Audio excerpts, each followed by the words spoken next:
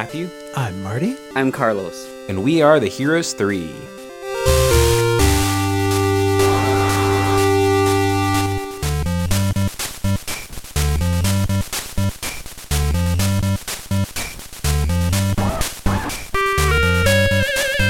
Welcome to Heroes 3, the bi-weekly podcast where three friends explore the best, worst, and everything in between in the world of Asian cinema. And this week we are finishing up the year and our look at our personal picks with Carlos's pick, which is 1978's Bourne Invincible, directed by Joseph Kuo, with action choreography by the legendary Yuen Woo-ping, and starring Carter Wong and Lo Lieh, and a few other fun previous seen people, and a lot of people we've never seen before on the podcast. Yeah, I'm glad you mentioned this movie.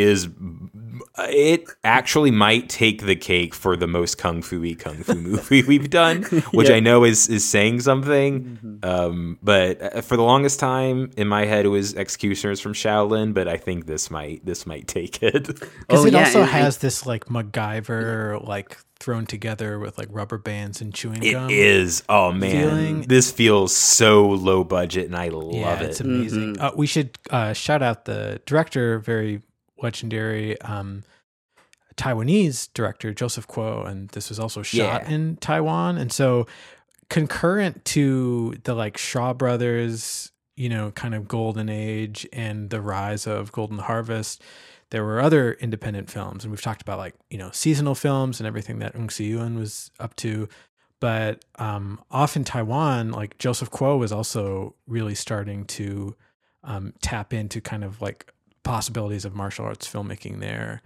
And kind of just prior to Bourne Invincible is maybe his best known film, Seven Grandmasters. And it includes actually a lot of the same cast here. I noticed that whenever I was looking into the actors and actresses in it. Yeah, it's Seven Grandmasters, also amazing.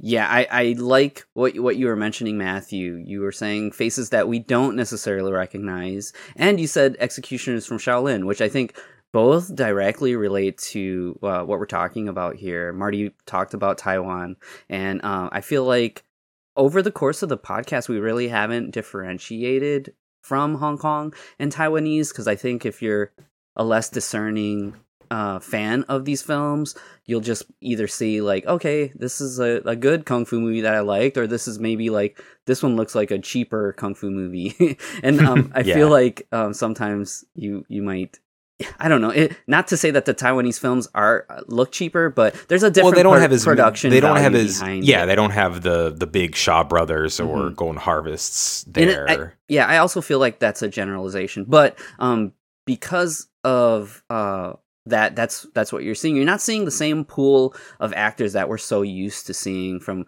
Golden Harvest and even going back into the Shaw Brothers stuff. You're seeing a lot of faces that you're not usually seeing, and Joseph Kuo really did an amazing job making his own kind of kung fu structure in Taiwan. And the thing that I think that's really great about this film is that it's kind of bridging that gap between Hong Kong and Taiwan. And totally. we've got Yuen Woo-ping involved here, and Carter Wong, who by this time, this is 1978, he had already done a handful of films that are pretty notable too. Hapkido was his first martial arts film that has martial arts choreography by Sammo Hung, and stars Angela Mao, and actually is pretty much a riff on what we saw with Fist of Fury. You've got a situation where it's the Chinese versus the Japanese, and some direct calls to what was popular in Fist of Fury. But he looks. This is him coming into the kind of big buff version of Carter Wong, because I think most people obviously will know him as one of the three Storms in Big Trouble in Little China.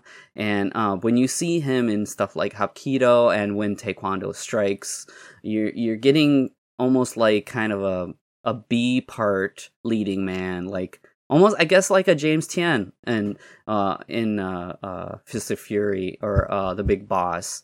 And I think he's awesome, and I think this role is like perfect for him. But I also feel like it's definitely calling to what was popular around this time, like Executioners from Shaolin with Pai Mei, and the idea of this kind of ultimate villain that like you really have to struggle to figure out how to defeat. I think in some ways, Born Invincible does that better because of Carter Wong's character, but also like plot wise it's kind of a mess. But I think that the real fun part of this movie is just seeing what's going on.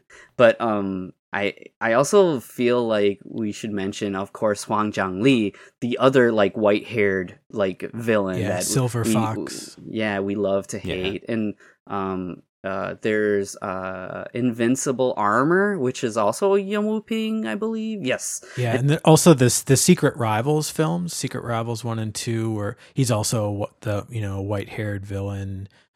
Snuff Bottle Connections, another film, kind of right around the same time. Same kind of choreography team. I think I would put Carter Wong's character here right up there with like a Pai Mei or Huang Zhangli, Silver Fox. Yeah, the thing that I really love about this movie is that the top billing is him and Lo Lieh. Like, these are the villains of the film. Yeah. And you know, the heroes in the film almost exist in this movie to be killed by the villains. And it's like something that you can't really see in anything. And I just think it's so awesome. And the way that Yuen Woo-ping really has fun with the choreography here, he has these multiple moments where there's multiple people fighting, like 2-on-1 and 2-on-2. It's like super fun. And I just remember seeing it for the first time. I think it was Alberto that bought the DVD. He's like, dude, we got to check out this movie. And we watched it, and we just were dying at like the absurdity that we were watching. It was a great time. And I know I brought this to the podcast because I know that Marty also resonates with this film in a lot of ways, and I'm really excited to hear him talk about the movie. But also, this is almost like kind of like, I feel like this movie deserves more of an appreciation, and I'm hoping that just us talking about it and bringing it to people will kind of help it put a spotlight on Born Invincible, because it stands up there with some of my favorites back then. Dude, no, I love that. And yeah, I think it also really deserves like a worthy presentation. And as of the time of recording this, I don't know, it's not clear that will ever happen, but I mean, keep your candles lit, keep hoping and praying and wishing or whatever. I mean, stranger things have happened. It's true. It seems like the Come Drink With Me having a good transfer was also kind of a pipe dream.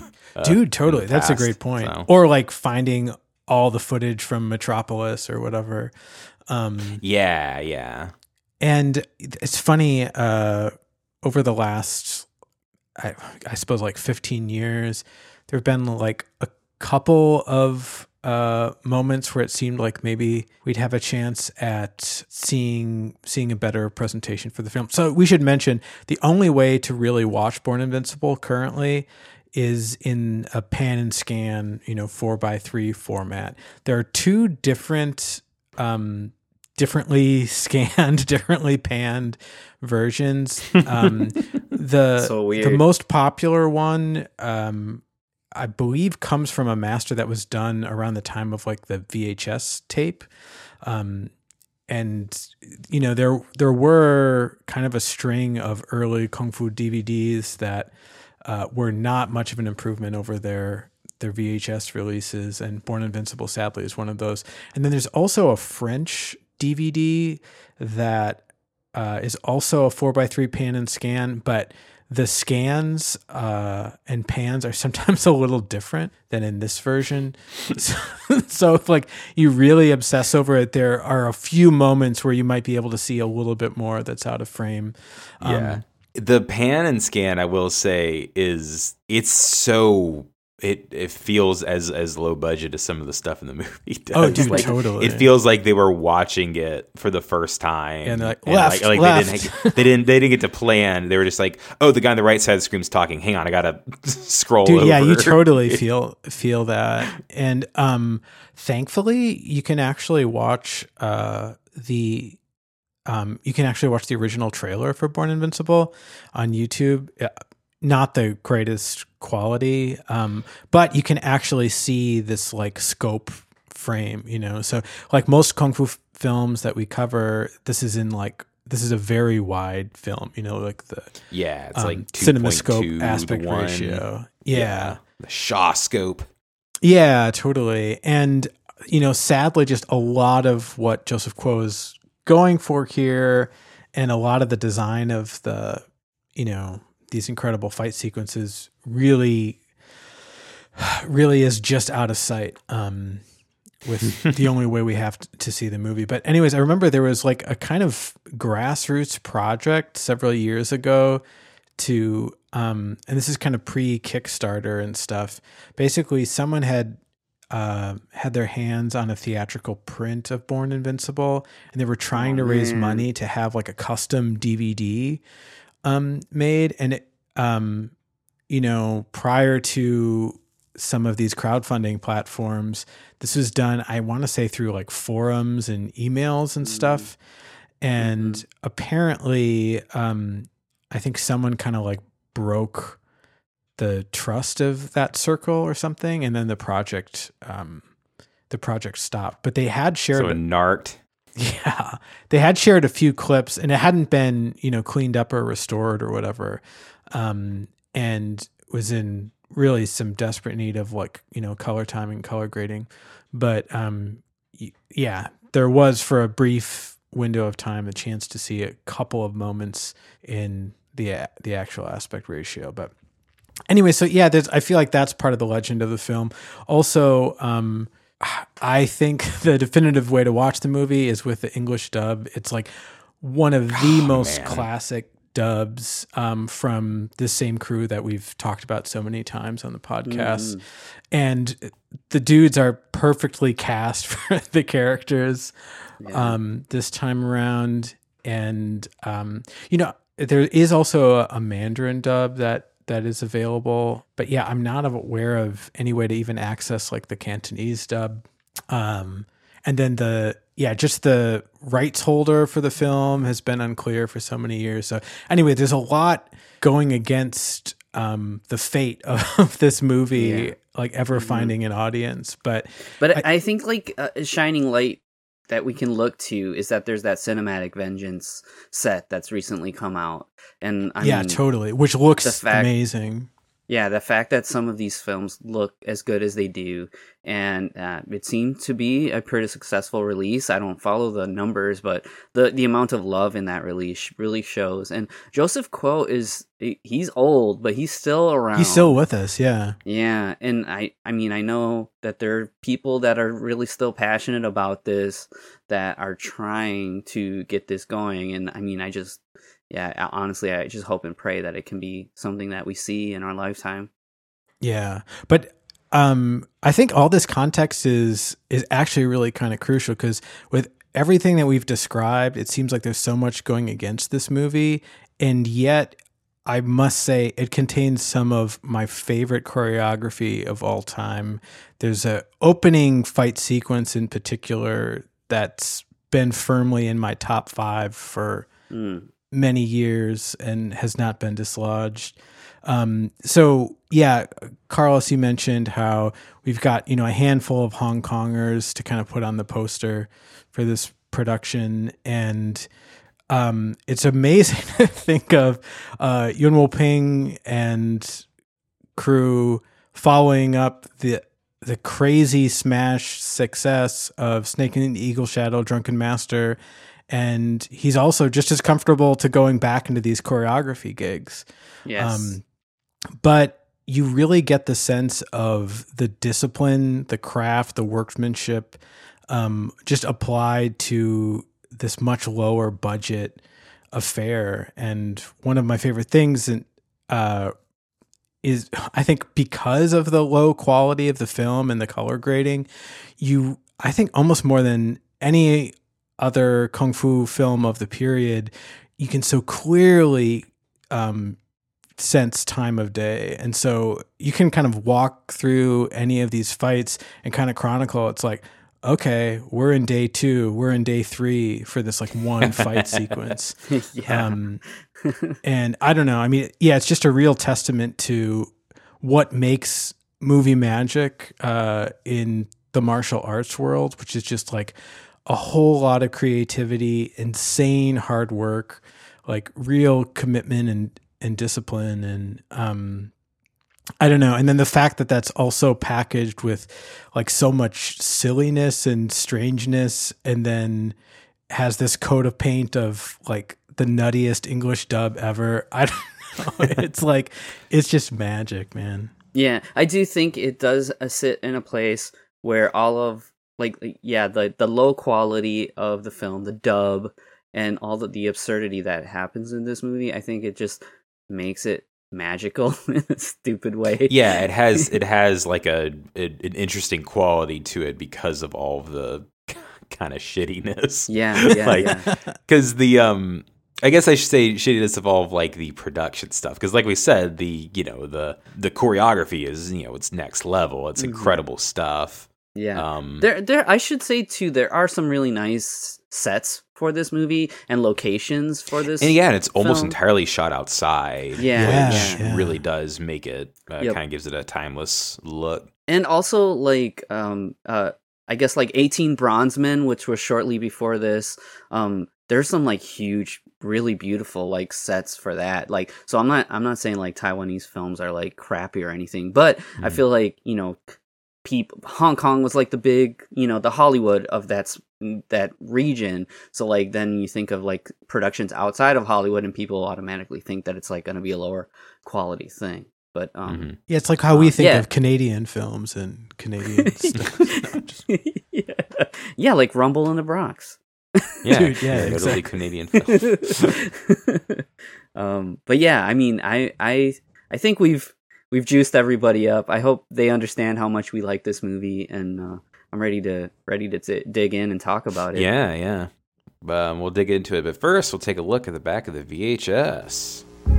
When students from a martial arts school ready their fists to respond to an injustice, they come face to face with a brutal reality. An elderly man and his daughter seek the school's help as they find themselves wrapped up in a grave battle to survive against a cadre of killers and 2 seemingly unstoppable foes.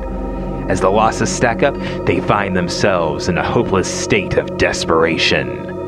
Joseph Kuo tells a tale of heroic tragedy starring Carter Wong, Lo Lieh, Jack Long, Alan Choi, and Mark Long. Can these heroes find a way to defeat someone so strong that they seem born invincible? Haven't done that for a few episodes. Yeah, I also just feel like it's kind of fun to kind of go back to, this is like one of our early episodes. This is some classic Heroes 3 stuff. Yeah, this is like vintage. Yeah, and I also feel like it's like we're revisiting this style of movie and this format, and like, but armed with all the new knowledge that we have over this year that we just like, been working out. Like Bruce Lee, I feel like has like really pumped us up in a lot of ways, not just in regards to his material, but just like in like, I guess even more so like the context of where film exists in a timeline. And like, yeah, I gotcha. I said how it's like, this is 1978, and you think about all of these amazing films that were coming out around this time. Executioners from Shaolin was 77, 36 Chambers 78, like, obviously Drunken Master, Snake and the Eagle's Shadow, just right around this time. Like, I can't see a better time to just really be into these films, and I can only dream of what it was like to be a fan of this at the time. It's insane. Man, yeah, totally. I mean, I think it's like whenever you find yourself really digging into Kung Fu cinema, you'll have the same kind of like surreal experience, which is like, oh, I thought I'd combed over every movie in 1978. How is it possible there are like 3 more from people I really care about that I haven't seen? And I don't know, I've had that experience like maybe a dozen times where it's like, oh, how is it I never like tracked this movie or that movie? And also really just trying to make sense of everyone's calendar. We've talked about it before of like how quickly these great like Hong Kong Chinese classics are like turned around, but it's also, you square that up with what we were just talking about with the dedication that's kind of directed to these fight sequences. And it's like, well, you can't really cut corners there. And in a case like this, you can't really be shooting 2 movies at once. So it's like, how did they produce just so much amazing content in these years? It's, I don't know, never to be repeated though. Yeah. Which honestly might be for the best, because I'm sure these people got worked way harder than they should have. Oh man, I saw an interview with Carter Wong that actually is from like the last couple years, and he still looks really good. And one of the first thing the interviewer notices is that he's got those big puffy knuckles, and it's from his time as a martial artist and his time like doing action films. Now as an older man, he's got those super calloused knuckles. Just like, wow, dang man, like he ain't playing. This is like real life. But I mean, we see martial arts training right at the beginning of this film, and I do love this intro. And I guess from the couple of different clips that I've seen, I feel like the dubbed version adds a whole kind of monologue over this training sequence. Yeah, I think you're explaining. Yeah. All the many kung fu styles that have been developed in various parts of China, the one recognized as being the most difficult and the most deadly is the Tai Chi technique. Anyone who wishes to learn it must devote his life to it and must start as a child, preferably at the age of 3. He must bathe in the secret lotions, take the special pills, and hold to a rigorous diet for 30 years. The Earth's fundamental forces are tapped via the 8 octograms. The whole body is in balance. A change in emphasis in one part of the body will affect a countering change in another part. The routines are incredibly difficult to learn, and few either qualify or have the strength to learn Tai Chi Kung Fu. This is a weird instance where we don't really have the original source to compare to necessarily, but I love it. Yeah, they show him as a child doing this strenuous workout with like the Hung Gar rings, but they're explaining how the Tai Chi, and I mean, I'm going to explain it a little bit, but honestly, the dialogue's so good that I just want to basically drop it in. Yeah, no, we'll have it in for sure. And this should be everyone's introduction to Tai Chi, which is like incredibly mean, it's so funny and magical. Yeah, because whenever you think of Tai Chi, you're thinking of like, old people in the park, like, slowly moving the arms and the motions and stuff. And this is like, it's the most deadly of the martial arts. Mm-hmm. Yeah. And like, it turns your hair white and makes your voice high, which there are all these very specific like comic book rules to mastering this martial art. When Tai Chi is mastered, the body changes too. The voice becomes high in pitch and strange to the ear. The hair loses color and becomes like snow. The character becomes volatile to match the body's speed. And the body, while retaining its suppleness, becomes impenetrable and impervious to weapons. One of the most like crucial elements, and you're probably going to have to drop it like, I don't know, 10 or 20 times in the episode, Matthew, but when... so like when Carter Wong's character is like centering his chi and he's basically relegating a certain part of his body to absorb like the weak spot or whatever, it's always accompanied by this like descending slide whistle.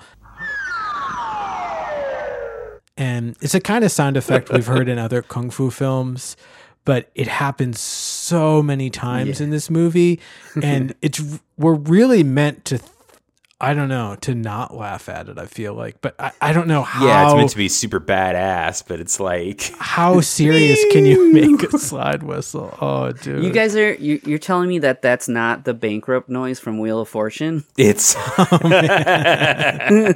It is. It is very similar to that, It's great. Yeah, I love it. And yeah, the whole idea that the main villains of this film, the main villain has this absurdly high-pitched voice. It's like you're saying, Marty, too, like, wonder, is this serious or is this a joke? And you can, I mean, take it either way, and I think it works. It's totally awesome. Yeah. So the plot of the movie is paper thin. It is the most. We're a school, you're a school, we want to kill you, so we have to know we don't want to die, so we'll train and fight you. It is very bare. And there isn't one hero. There's like 3 sort of main students of the school. And they kind of take rotate turns through at being the hero, kind of. But they don't all immediately die, which was kind of interesting because in most of our Hong Kong movies, like the aforementioned Executioners from Shaolin, the main character, or the main adversary, kills off like 2 or 3 of the main guys and kind of cycles through them until the hero is able to win in the end. But this one, there's a few people that get defeated and then recover. They don't just immediately die. Yeah.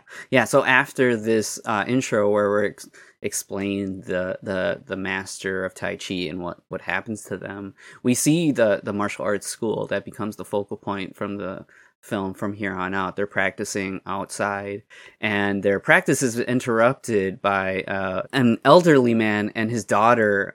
They're on the run from 2 killers, and these are a couple of faces that we recognize, but honestly I don't think we've seen them look like this. Definitely not. Yep. So we've got in my notes, what I say in my notes, I said the Pippi Longstocking gang. Oh, nice. That's perfect. They have these pigtails, and it's like they've been training in Tai Chi, so their hair is kind of white but not completely. Oh, I like that take. I thought that was a cool. That's fun way to show it. Yeah, it's Yun Chun-yi and Corey Yun. They're these 2 the Wei Pai killers, and dude, they're the most this old amazing pair. I don't know. They're up there with the greatest on-screen martial arts pair that we've ever seen. And it's funny because we've talked about them plenty and they've been involved in projects together. I mean, if you think back to Dance of the Drunk Mantis, even they're literally squaring off against each other. But we don't typically think of them as this tag team, I want to say. And that's what they are in this film. And it's just their sense of space, and they have such overlapping tastes with the choreography. So, I mean, we also know just the way that Yuen Woo-ping works is, he's the director of the action, we could say, and the choreography. But of course, Yuen Chun-yi and Corey Yuen, or Yuen Kwai as he's known at this time, are also, putting their 2 cents in. And gosh, man. Yuen Chun-yi and Corey Yuen here, they look this borderline kind of absurd, but I also just love how intimidating they look and how confident they look. And they almost have, in their outfits, a yin and yang look going on. So, Corey Yuen has, the white outfit, and Yuen Chun-yi has Yuen Chun-yi has the black outfit. And they quickly kind of, as they're trying to approach this old man, the martial arts school, they won't stand for it. Even though they've been told to not get into fights, a couple of them can't help but see that there's injustice happening. And this pulls the whole school into it. And Marty's saying it, but the choreography here and this whole scene, how it escalates, and they pull in an elder student to defend the school because of them getting whooped. It's honestly a finale to another film. No, I completely agree. I mean, in some ways it could be a strike against the movie, even, I think, from another perspective, which is I think this is the strongest material of the whole movie. And that's not, there's fantastic choreography throughout, but just what's on display here is so amazing. And what I love is sort of false sense of scale, because we have this opening kind of burst of action with Yuen Chun-yi and Corey's character fighting some of the students, like you said. But then in many ways, the fight proper begins once someone runs back to the school and comes back with kind of the star student, who is portrayed by Alan Chui Chung-san. And this is the highlight of his freaking career. you watch this and you wonder, it's like, dude, why are you not like the star of everything?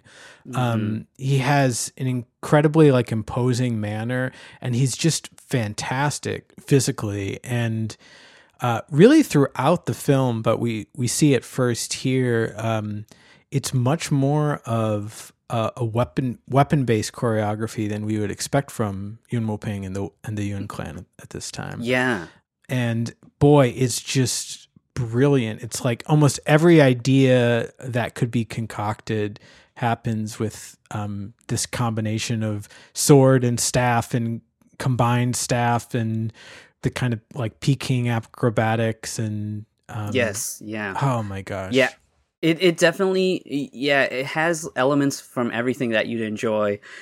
You've got Yuen Woo-ping really ratcheting up the speed of the choreography. You've also these are some of the fastest things you're going to see in 70s kung fu. Like, yeah. And most of it really isn't undercranked. Like they're moving real fast. Yeah. And you've also got like the weapons involved. So there's like a bit of this performative like flavor to it, where you got, like you said, Marty, these Peking opera moments where they're doing like multiple roundhouse kicks or multiple rotations with the blade versus the poles that they're fighting with. And there's even like this really fun like tag team like choreography where you got like the rolling over each other. Yeah, they're like doing these cartwheels and they're like doing this combined acrobatics, and you're just watching it and you want to clap when you're watching it. Dude, totally. It's really, really good. Also, we don't talk about this very much, but the costume design, if we could call it that, is really effective in this opening scene, because you mentioned the yin and yang black and white costumes of Yun Shin-yi and Koryun, but then Alan is wearing this kind of dark brown. And so it's just visually, it's so clear and contrasty, and the camera is always in exactly the right place.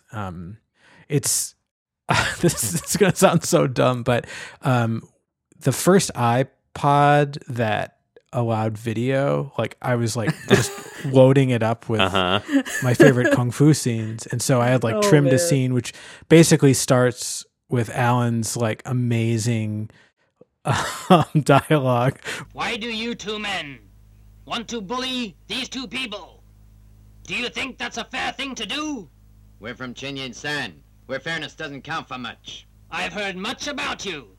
They say you're tough, so I think I'll find out just how tough you are. Well, I'll tell you this. You'll regret it, because it's the last thing you'll do. We'll see. Oh, beautiful. And yeah, it was... So I don't know. I've probably watched this fight, 50 times, but oh man, dude, so great. And yeah, when we get to the point where it's like everyone has weapons, it's just, I don't know. It's as good as it gets, man. I think it's up there with, for me, it's up there with that incredible like centerpiece fight in Magnificent Butcher at night at the school. Yep. Except, we don't have the beautiful production value and the nice, in focus camera and stuff. Oh man, yeah, so good. And yeah, the fight ends on a note where it's pretty much a stalemate. The elder student lands a blow, and then they're like, "All right, see you later, but you're gonna die," because you guys did this. And they have killed a couple of the students, so the students come back to the school, and the two, what will become basically the two leads throughout the rest of the film, they're receiving punishment. Well, they're requesting that they receive a punishment. So, one of them more pointedly can't practice martial arts for 3 years. And you're like, oh, okay, dang. Well, I guess he's not going to be in the rest of the movie, but that's not the case. That just sets up the last act of the film, which is fun. Yeah. And yeah, these, unfortunately, like they're not really on the poster. As we mentioned, it's like our famous Hong Kong faces. It's Carter Wong and it's Lo Lie, even though they're the villains. But it's Jack Long Saiga and Mark Long Quan Wu are like two the main kind of students, but then there's like a third brother, and I think that's Su Chen Ping.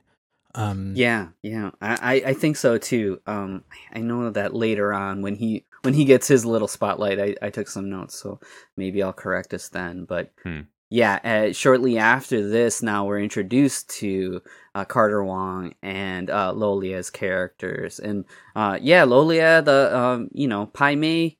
He's not the guy with the white hair this time. It's Carter Wong, and I think that it's kind of a cool, striking look that he has this white hair, these white eyebrows, but they don't do him up to look like he's old. It's just the side effect of the training. So he looks really young and buff, but he has this stark white hair. He looks like an alien because he has this like reflective, glittery. Oh yeah, nice like outfit. It's like. I don't know. It feels like something from Inframan, like Ultraman or Inframan or Godzilla villain. Yeah, that's a good take. I love it. And yeah, we were discussing this a little bit before recording, but I've noticed even with the casting list on like HKMDB and like Hong Kong Cinemagic, there's a little bit of discrepancy with what you hear in the dub. Yeah. And like I said, we're not really being able to compare to a source here. So and the Hong Kong movie database listing, Carter Wong's character is Tie Wu Qing and Lolie is Kuyu Tie. So you do kind of hear them mention Tie, but they actually don't really refer to these characters by name much through the film. So I think we'll dance around with how we're referring to them. Yeah. A lot of the dubs of this era, I feel like, end up doing that. Sometimes they kind of minimize the usage of the Chinese names. And so we also get a lot of brother. Have you seen Brother? Has Brother gone to Brother? You know, a lot of brother and master, and not a lot of proper nouns.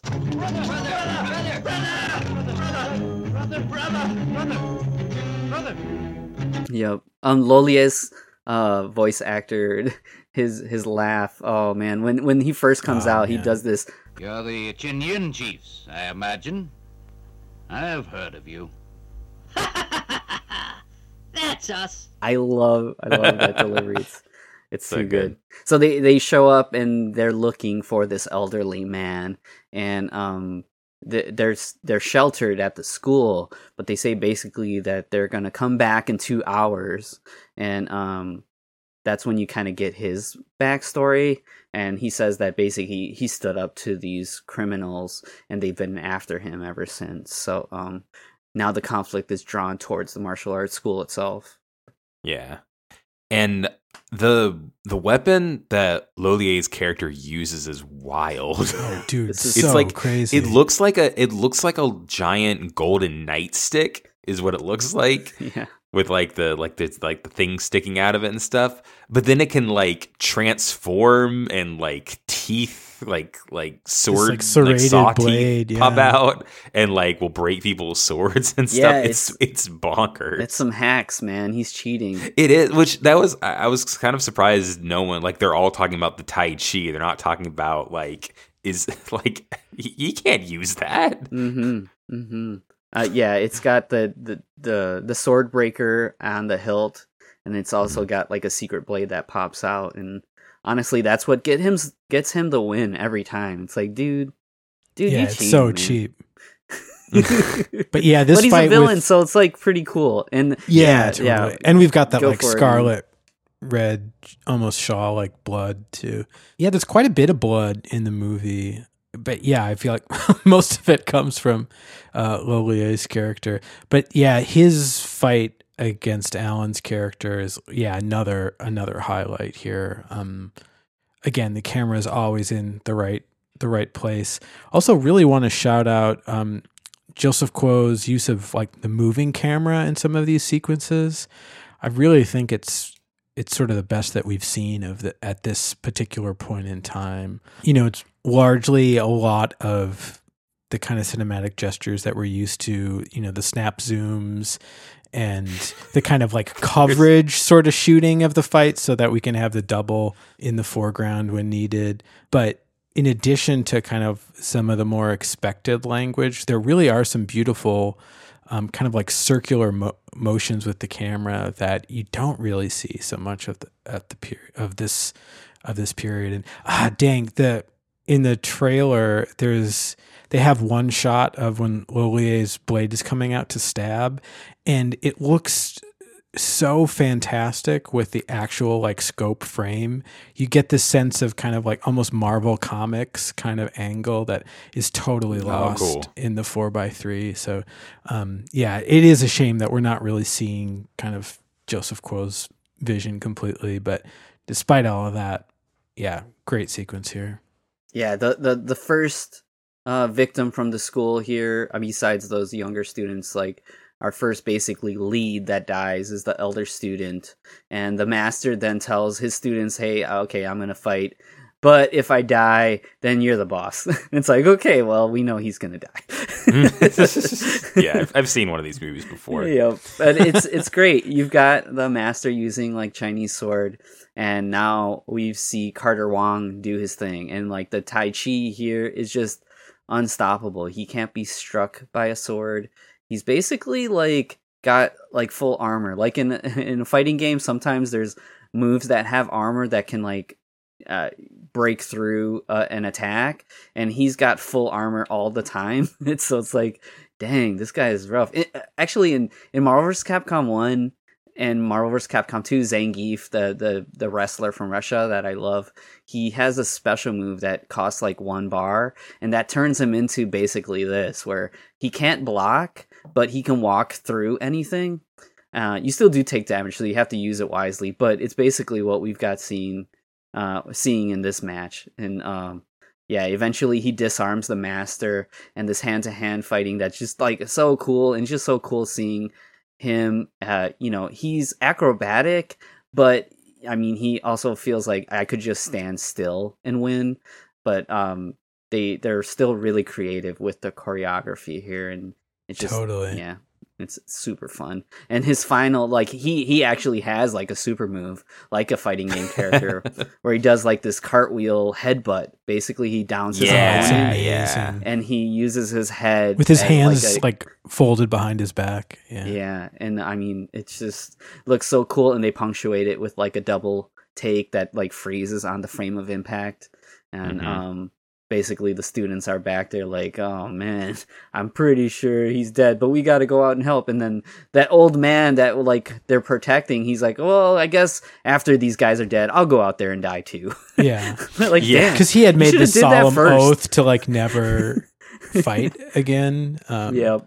So it's that kind of thing. But this is also a great like explosive sequence, and I mean, it's that awesome thing that we've touched on before, which is it's like when you have this kind of crude aging up, it allows you to have this kind of exciting surprise of like, he ain't the old man you think he is. Like he moves as though he's a 24-year-old in a wig. Yeah. It's funny, when I first saw him, I almost thought it was Sammo at first, because it kind of looks like Sammo. Oh, he has that kind of quality. Yeah. Yeah, he definitely looks like a Sammo in old guy makeup. But I really liked this one, because like this fight kind of shows, it does something that I think a lot of other kung fu movies kind of miss with like these seemingly invincible villains, is it shows that the villain does have weaknesses and isn't 100% invincible, because he manages to cut off part of his hair. And then Lolier's character has to kind of like come in and they tag team to beat the guy. Yeah, they do like this totem pole. They like stand on each other's shoulders, and they have like this tag team also like in it. It also feels like a fighting game to me. Like, yeah, it does. Like his assist. His assist comes in, and they have like a tag attack. It's really, really cool. It's have you ever watched Venture Brothers? I've seen some episodes, and it's been something that I know that I'm going to revisit and super enjoy. You'd be super, if you're into comic books at all, you'll super like Venture Brothers. But there's one point where the boys are like coming up with this like insane story because they don't want to tell the truth of what happened. And they say that Mecha Shiva came out, and like one of them is on the shoulders of the other, and they're just going, "But Mecha Shiva? No way! They are so lying! I'm innocent!" And now, Mr. Monarch, you'll have your chance. Order! I will have order! That's what this scene made me think of. Oh, beautiful. Yeah, so the old guy dies just like everyone else. Yep. And knock down the sign. That's how you know they're the villains. Yeah, dude. That's cool. We haven't had a good sign knockdown in a while. Yeah, at least they don't smash it in two. They don't smash it. I was kind of shocked. They were, maybe they're like, we only have one of these sides, guys. We can't break it. Yeah, the production side. Right. Like, we've been spending so much money on these signs all the time. Just don't do it this time, please. Right. The other notable thing is that the moment of like complete victory, Carter Wong's character just lets out this very confident laugh, this very villainous laugh, and as the movie plays out, that becomes more important to the plot. The cut between the end of that fight and the funeral is so abrupt that it feels like it has to have been like an editing mistake or something. Like in the pan scan, because like it's like this big build up while the one guy dies, and just hard cut funeral, dead silent. Yeah, it cuts to that close up of the candles, and it's like, wow. Yeah. Teacher!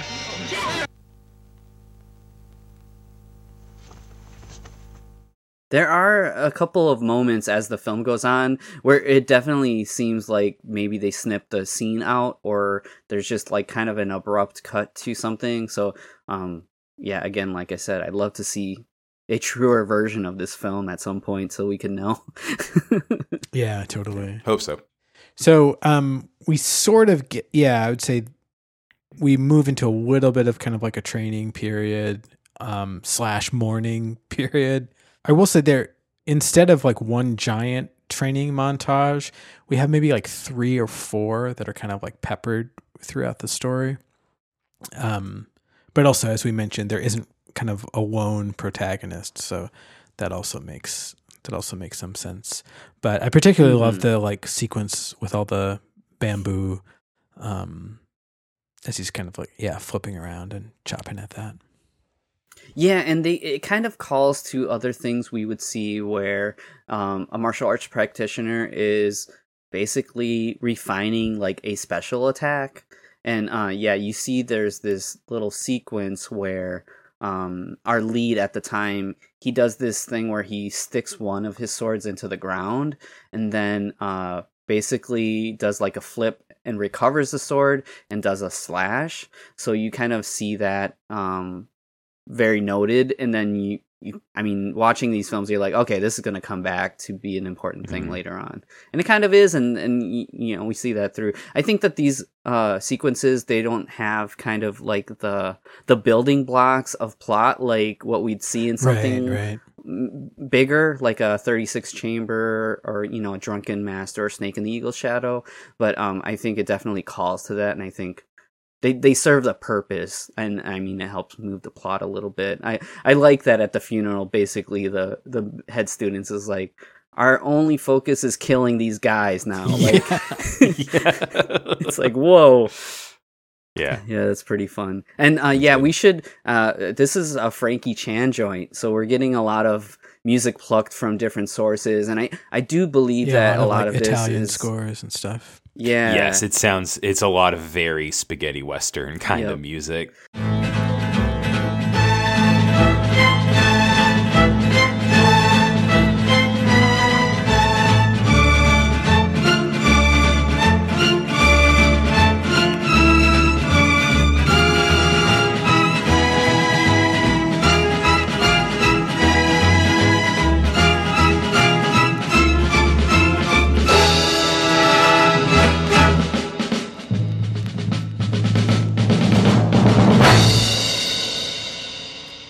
I was able to find the isolated tracks. Somebody had uploaded them on YouTube, but I didn't find all the crediting for them. And I think that at least one or two of the tracks are from that DeWolf music library where we see so many of the tracks pulled from. But I think for me, like, one of the best tracks is in this montage, that kind of very spaghetti western sounding cue. It's really good. So now he's going off to fight, and he fights Lodier's I called him Golden Nightstick Guy in my notes. Oh, great. Beautiful. I'm sure there's an actual name for whatever that is, but it looks. I mean, it's like a tonfa. You know, like if you heard of like a tonfa, it's basically like a stick with like a side, like just like a sidearm, like so you could grab it. It's used like, I guess, similar to like a sai, where it's like an offensive weapon, but also a defensive weapon. And they ratchet it up with this, where it literally has like a defensive secret to it, which is kind of cool. But yeah, he goes to this fight, and it does not go well. But right. I love that the way that he doesn't just immediately get killed at the end is he throws the pow powder at him. Yeah, he throws the pow powder. Yeah, man, it's great. Also, and gets away. Some really lovely cuts to like a very distant camera, and it's something that you see kind of throughout Joseph Quo's career, but really beautifully done, especially in this sequence, I think. So now it's time for more training. Not long after this, we get our killers from the beginning, the Pippi Longstocking gang. They get a return. Yeah, and the way that they beat them is by kind of fighting dirty, which I love. Dirty. Yeah, it's pretty awesome. And yeah, there's like it's not even like a subplot, but there's like this like when Ming Tu, that the lead here, he does that powder thing and escapes. He feels a bit of shame because of that. So then it's kind of like them fighting dirty, kind of like, I mean, I guess if you're thinking of a yin and yang balance, like the kind of dark side of that. And then here they just go full on dark, where it's like, no, now we're setting traps and we're like doing like guerrilla warfare. Yeah, they're like attacking the killers with bamboo spears and like dropping ropes and like cages and stuff on them. Yeah, I feel like Yun Shen Yi gets hanged a lot. Like it's like dude, yeah. You know, like Dreadnought, you've got it here. Oh my gosh, you're right. In Invincible Armor, I think that his character, and yeah, I was going to mention that earlier too. You were talking about the duo of Koryun and Yun Shen Yi, and in Invincible Armor, they're like kind of a villainous duo also. Right. And I'm pretty sure he gets hanged in that too, which is wild. Oh man. Maybe he just likes doing that like special effect. Yep. Yeah. But yeah, he gets hung, and then Koryun gets impaled by a bunch of bamboo. Yeah, they like string him up with this bamboo like net, and then they stab him from underneath. Yeah, I do really enjoy cool. Something we haven't seen for a while is they like the focus shot on somebody getting a black eye. There's this moment where both of them end up with black eyes, and there's like a snap zoom to them with their squinting eye looking at each other. That's really fun. I love it. This whole sequence is really exciting. It's definitely the most amount of folks kind of on hand for combat. Yeah, it almost kind of foreshadows a little bit of like the Fist of Legend schoolyard fight for me a little bit. But yeah. And I mean, also, I guess if we're thinking about Fist of Legend, you know, eventually Chen Zhen makes his way away from the school and lives out in nature. Oh, totally. And now we have our school. They're like, okay, well, we need to like train and get better, so let's go up to the mountains. So they like end up living in a cave for a while.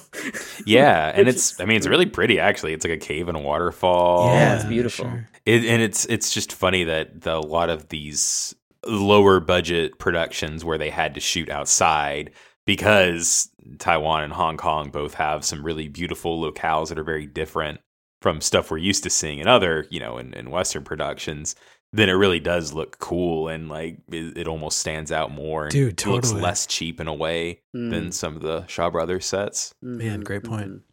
Plot wise, you've got our head student here, Ming Tu, and there's another student that's starting to kind of come up in the ranks that I forget what his name was. I almost feel like they didn't mention it, but brother, I think it was. Yeah, probably. I think it was brother actually. Yeah, because we still also have what will become the other lead. He still can't practice his martial arts, and what you see here is the new trick to defeating Lolia's character, and I think it's really cool.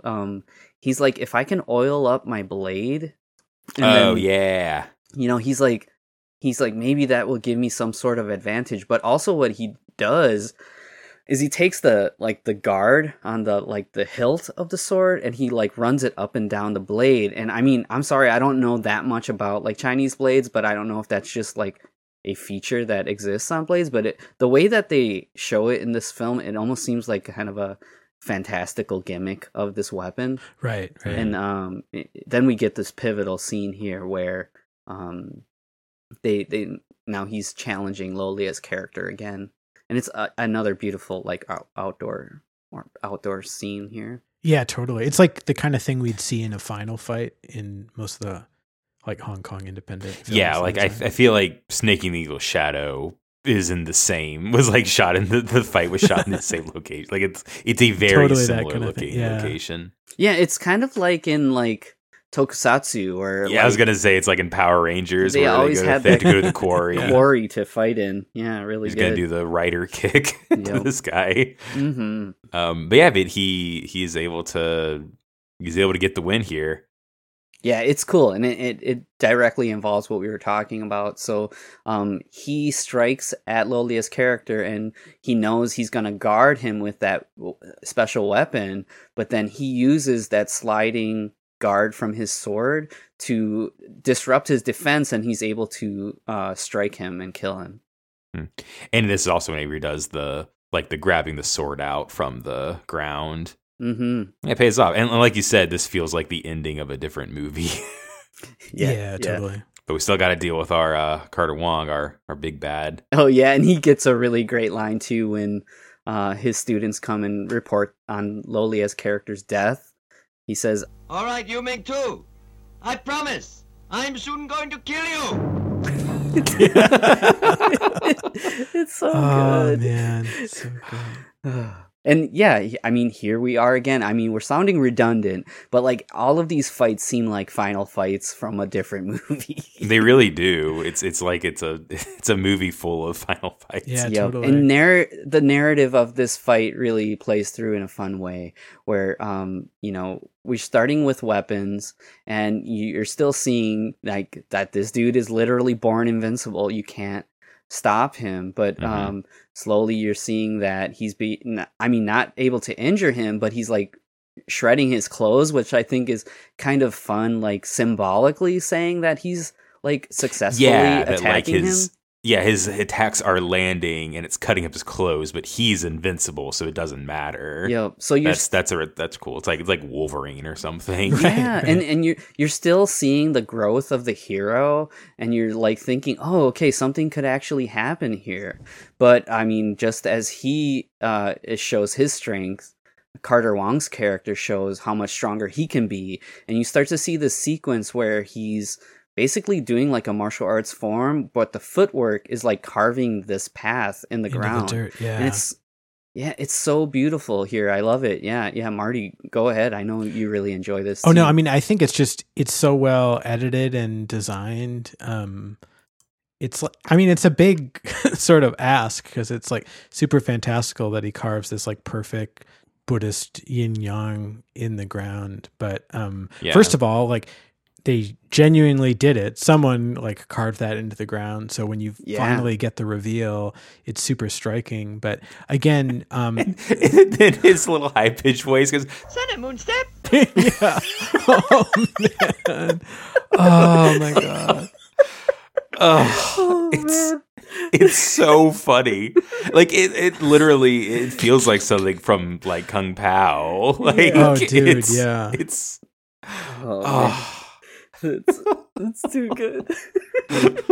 Oh my gosh, brilliant. I'm sorry, you're gonna have to edit our laughing so much. No, but it's also funny because it's like he's the dude on the poster, right? And so it's like I don't know, but he in some ways like he feels like neither the hero original audio. Oh yeah, because like I'm sure the dubbers like listen to the original like delivery to have an idea. So yeah, I'm trying to remember because I have seen the Mandarin dub before, and I'm trying to remember if I think it's sort of high pitched because I believe it's like the thing is supposed to be that he's like some kind of eunuch, which they of course also explore through the choreography too, because the dudes are just trying to grab at his groin all the time. Yeah, all the time. Mm-hmm. And I think Friday night. Even in a similar way to Pai Mei, there's like this kind of almost like a wah wah cue, like when they try to attack him there. He does not absorb his hand into his groin and drag him around, though, unfortunately. But well, once that's been done, you can, I mean, there's a limit to what you can copy, I suppose. That's true. I think, one of the other iconic things about these white-haired supervillains is like the way that they die, and we explore that in this film too. And I mean, also I mentioned Invincible Armor. In that film, Huang Zhanli's character receives another like very iconic kung fu movie death that is used with what we've seen in some movies where instead of showing it, they show like a fruit or a egg getting squished. Yeah. It's one of those situations.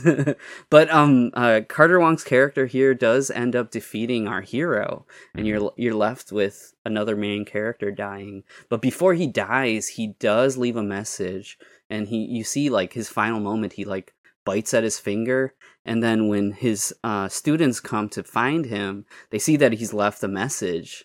And I wasn't able to translate it myself. Yeah, me but neither. I phoned a friend, Marty. Oh, dude, nice. Yeah. So Meng hooked me up, man. Oh, nice. I just on a whim, Awesome. I was like, I gotta see, and of course he knew, and it basically says train harder. So it's like, oh, cool. It's like, I wasn't strong enough. You guys, if you need to beat him, you need to train harder. Oh, and so I figured it was like, brutal. Avenge Me or something like that. Yeah. But train harder, that rules. Yeah. So I mean, again, shout out to Meng. I know that for real. he's Thank very you. passionate about this. Oh, that's amazing. He's our like soldier on the field for this movie. Yeah, and so the biggest hopefully- advocate for Born Invincible on the planet, I would say.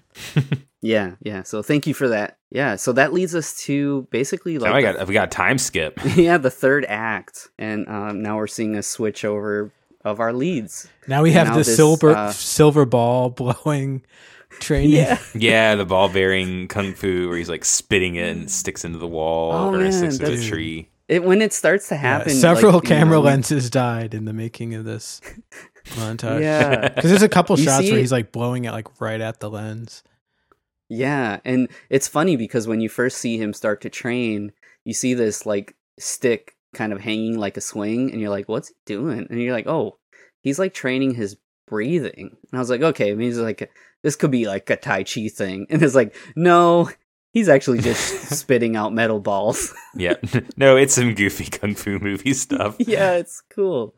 I love it. But the other notable thing that we see in the movie is that the student that was under punishment, who was still performing his punishment even after his master's death, now he can practice martial arts. The 3 years have passed since he was punished, and he kind of rises to the ranks here. And first we've got to see Carter Wong do his thing once again. Dude, I kind of feel like this dude is the best match for Carter Wong, just visually. Like, I don't know if it's like a height thing or their physicality, but I feel like there's something extra special about this particular matchup. And Carter also, I feel like, is, I don't know, even more like energized and explosive in this scene. Really great.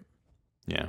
And I'm pretty sure he's taller than Carter Wong, which kind of it makes for an interesting matchup. Dude, yeah, since yeah, totally. Carter's supposed to be the intimidating, better than everyone. But he gets defeated, and we get to see him laugh one more time. Yeah, he like rolls down this hill, but yeah, these guys are pretty much unstoppable by now, and you're starting to be like, dang, all right, I know I'm watching a kung fu movie and the heroes are gonna win, but it's not looking really good right now. Mm-hmm. I like one of the ways they train is by having like a battering ram going into their chest. Yeah, It's like this log that's swinging on a tree. It keeps smacking into the guy's chest.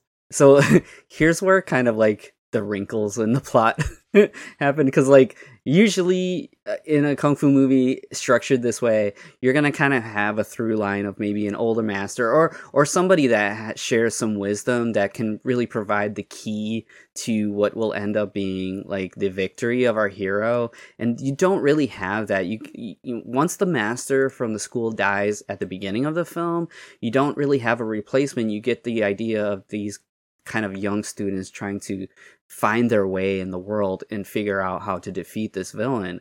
But I mean, so what they do is they just throw an old master in out of nowhere. there's this guy, and then like shortly after this, there's a nun, and like those two characters really provide a lot of essential information that leads to our villain's defeat. And it's unfortunate like that there's kind of like these rough spots here when it comes to the plot, because I think that this film is really scratching at like this higher glory, and like those little wrinkles kind of keep it from actually getting to that point. And I think it's still fun though, and I love to see like how they handle these goofy characters, but it's just unfortunate that it's not like tied together a bit smoother. Yeah, totally. Yeah, it is. He just pops in to be like, hey, there's however many pressure points in the body, and there's weak point, and he only has one weak point, and he can move it around. Okay, bye. Yep, see you later. He's like Clippy. He just like floats into your life. Yeah. I see you're trying to defeat a Tai Chi master. Oh man. You guys are killing me today. He's the human game FAQs popping into. You do also get this similar to Executioners from Shaolin kind of situation where they're practicing like the vital points on this kind of, I don't know, like this custom doll that has everything listed. Like the chakra lines are all listed and the 108 vital points are listed. Cool. But yeah, the nun appears actually. There's a brief bit where the hero's like trying to fight Carter Wong, and he's about to lose, and then this girl flies in with a sword, and that's another great dub delivery where he says like, "Damn you, want to die?" That whole exchange. And then she says, "Damn sides. Something." I can't. There's so many. You damn killer! Oh, you damn killer! Yeah. Oh, so great. You damn killer! If you like, you can be next. Go to hell! It's too good. Oh, it's good stuff. Man. And that's when the nun comes in and basically says, "Stop the fight," and Carter Wong is like, "Because it's you that said it, I'll stop the fight." What the heck? It's like, well, I was thinking, oh, that's cool. That's like, I wonder if they have like history. Nope. She's gone after the scene. But you do see with our hero in the middle of this fight, he gets hit by that special attack, like the headbutt cartwheel. But because of his like log training, he survives that instance. He would have been dead otherwise. So that's and also that's the young woman with the sword is, I believe, played by Nancy Yen, which I mainly wanted to say because a lot of times the English name of these actors, actresses is like kind of a pun on their native name, and her name is Yen Nancy. Yeah, dude, it's so cool. That's really fun. Mm-hmm. And she's great. Like, you do wish that like her character had a little more to do, but which it kind of felt like they were setting it up for that, but yeah. Mm-hmm. And the nun is played by a woman named Chung Mei Yi, which she's not in too many things, but she does have, she has a credit on HKMDB, so I figured I'd call it out. So, and it's actually like. Yeah, I like what you were saying, how it seems like almost there's a history, because her, in a similar way, she doesn't look old. Like, she doesn't look elderly. Yeah. But she has, like, the white hair. So, like, you could almost see, like, maybe she was, like... she's also a Tai Chi master. Tai Chi master. Yep. I mean, we could script doctor it where she would show up at the final battle and be, like, the equal parts to his villain, but, like, the heroic side, which could have been really cool to explore. But I think we still get a really fun finale. So she doles out some vital information here. The key to basically defeating our Tai Chi master. And what she says is that they need to... she says, you must strike when he's not himself. And I think that's really cool. I think it's I don't know what the original line is, but it's a really cool like localization where it's like a riddle that it's a riddle that not only the characters in the film solve, but you as the viewer are trying to solve it too. I think that's really smart. Yeah, Dude, I like it. I love that. And they figured out what it means is because he's an evil man, and evil men don't laugh, so it has to be whenever he's laughing, and that's whenever he's weak. Yeah, it's awesome. So yeah, that prompts our lead at this time to practice like his fatal strike, and what he does is basically he's target practice. He's throwing knives. So that circus gimmick that everybody's used to seeing now plays an important part to this film here. And I like that the wooden dummies, they almost look like Mokujin from Tekken, which we'd see something like in Shaolin Wooden Men, like you'll see, like that's definitely what Mokujin is riffing on, but I like to see that here too. So yeah, that leads us to our final showdown. Yeah. And I mean, again, it's really great, and you got this young man that's really prepared. Basically, he's prepared to die because the plan is they need to get him to the point where he feels like he's victorious, because that's the only time when he laughs. Yeah. So I think it's kind of cool seeing this young martial arts student basically ready to die, but knowing that is his moment for victory. There's also a funny thing that I think is missed in the dub, and I feel like it calls to Executioners from Shaolin, because he's got a bamboo pole stabbed into the ground.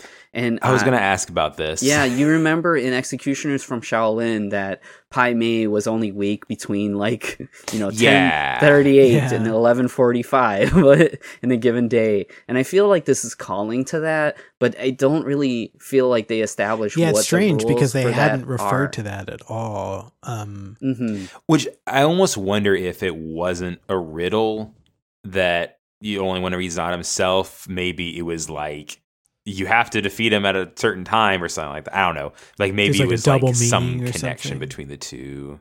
Yeah, something like that. I like that. Because he's definitely he's checking it like it's a sundial. Yep. The only information that they were given was from that nun that seems to directly correspond with his defeat. So I think, maybe you're right that there was something that was lost in the translation that they didn't really pull off. But yeah, either way, it's kind of weird because it's a pointed moment where he notices the shadow being cast on that bamboo, and he realizes, okay, now's the time when I can defeat my opponent.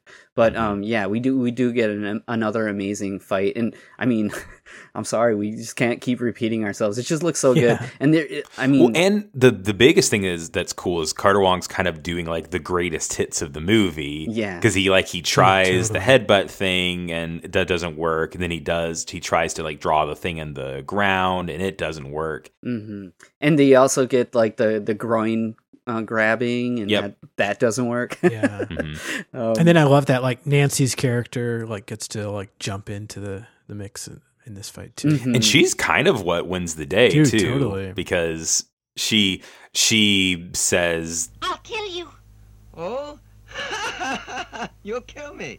Right. I'll take your head now. That's another good dub. And that's part of what makes him start laughing. And essentially the way that they win is by mocking him, by like he just keeps repeating. It's literally like stop copying me, stop copying me. But in that great like high voice. Yeah. What was that? What was that? You dare do that? You dare do that? Right. That's literally how they get him to start laughing. Yep. And then he throws a knife through his mouth. Yeah, he's got his full laugh going on, and he lands at dead center. His practice pays off, and it penetrates through his mouth, erupting beyond like the back of his head. It's so good. Yep. Very, very cool. I do, before, we get past this, I do love that we also get a situation where, like, slowly but surely, like, pieces of his clothing get ripped off. Yes, that's a cool visual thing. Yeah, and I think it's really funny that after his first vest is removed, he's got kind of this cartoony yin and yang symbol on the shirt, which I mean you could call to kind of a traditional martial arts thing, but for me I feel it's he's a Tai Chi nerd and he has his own fan made Tai Chi shirt that he likes to wear. He ironed it on himself. Yeah. But amazing sequence here, and you're honestly stunned in how he is defeated, and too good, just like Pai Mei, or I mean just like Huang Zhonglin and Invincible Armor, just the death equivalent of how cool he was while he was alive. Yeah, totally. The other thing I think that separates the movie is our reflexes totally tell us we're about to get a freeze frame any second, but we do actually get a nice little end piece, kind of going back to the school and sort of closing things up a little more neatly, which they kind of walk into the sunset. And that's cool, and it pans up to a mountain before we get our the end. Which that's cool. It's not just him the knife flying through the back of his head and the freeze frames there. Which I totally want also. Which I mean that would be cool too. Don't get me wrong, but it is kind of nice to have an actual genuine kind of moment. So. Yeah. Just so happy to bring this to the podcast for equal parts for you, Matthew, great and for choice. Marty. Yeah, I feel like Marty started us on this podcast with Snake in the Eagle's Shadow, which just felt like such a gift. And I mean, we're definitely not ending Heroes 3, but to land on this movie, I feel is perfect for the end of this year, which honestly, I feel like we've accomplished a lot in this past year of Heroes 3. Yeah, we have. We do usually... We usually celebrate our anniversaries in July when we started the podcast, but it's kind of a nice way to end the 2022. Yeah, and especially since after 2021 we didn't get that many episodes out, so it was really nice to have a very full year of some really great stuff. Yeah, I think we made up for it. And I mean, not to pull the curtain back too far, but the last 3 weeks we've been recording episodes straight. And I mean, it's a little bit of work. And I mean, I feel like, it can be kind of stressful to squeeze this time in. But I still really enjoy doing this with you guys. And I just hope everybody's having a happy holiday. By the time this comes out, this will be after Christmas. Yeah, it'll be after Christmas before New Year's. So. Hope everybody's had a great holiday. Yeah, dude, totally. And this is the perfect movie to if you have any kind of extended, winter break or whatever. Grab someone you love that has the right kind of patience or taste or whatever. Yeah, and then tell them it's an hour and 20 minutes. Don't worry. Oh man, and this is easy breezy. The perfect moment for me to tell my little anecdote is that I was talking to my wife about this podcast, and this is your reward for listening all the way through the episode. And I could tell she was getting kind of tired of me talking about it, and she totally owned me. She says to me, "I can't wait for you to talk about it, not to me." Oh man, that is ice cold. Perfect. I love it. I died. I was laughing so hard at that. Joanna is a killer. But yeah. Great movie. That's Born Invincible from 1978. Thank you, Carlos, and thank you, Marty, for bringing my Sassy Girl last week. Dude. Oh man, yeah. Thank you for bringing awesome. Lupin. Yeah, all these have been super fun, and I'm definitely looking forward to exploring more animation, more Korean stuff, and of course, always going back to our ever bountiful well of goofy ass Hong Kong movies and Taiwanese movies. So yeah, and I mean, who knows? Maybe by the end of next year, we'll be celebrating a restored version of this film. That's true, isn't it? That would be the dream.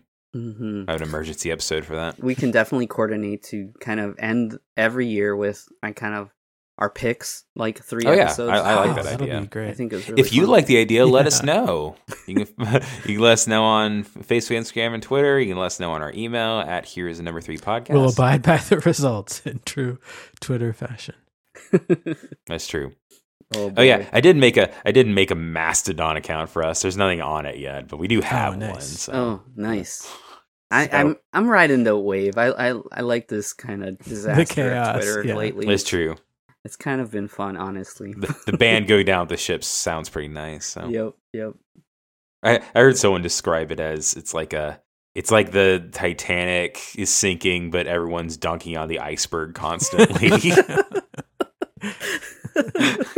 Oh man, that's beautiful.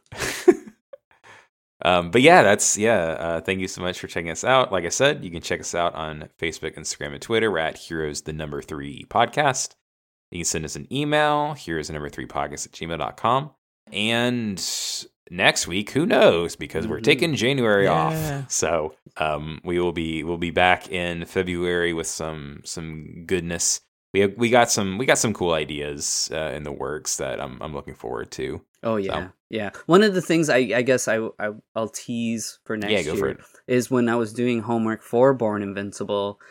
We've definitely focused on the dubbing crew for this, and I really do want to shine a spotlight on these voice actors.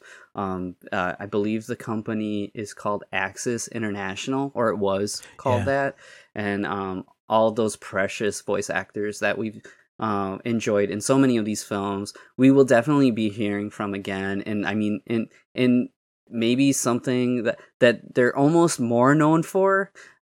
Maybe a big green monster that you might have heard of, but we're going to take some time to focus on that guy and definitely focus on those voice actors as well.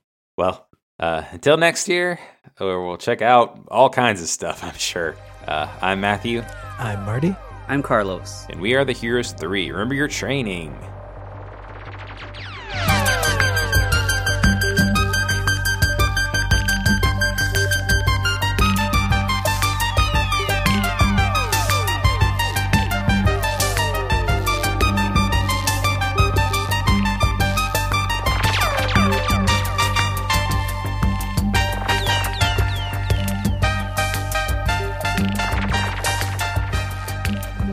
Heroes 3 is part of the Mercado Brothers Podcast Network.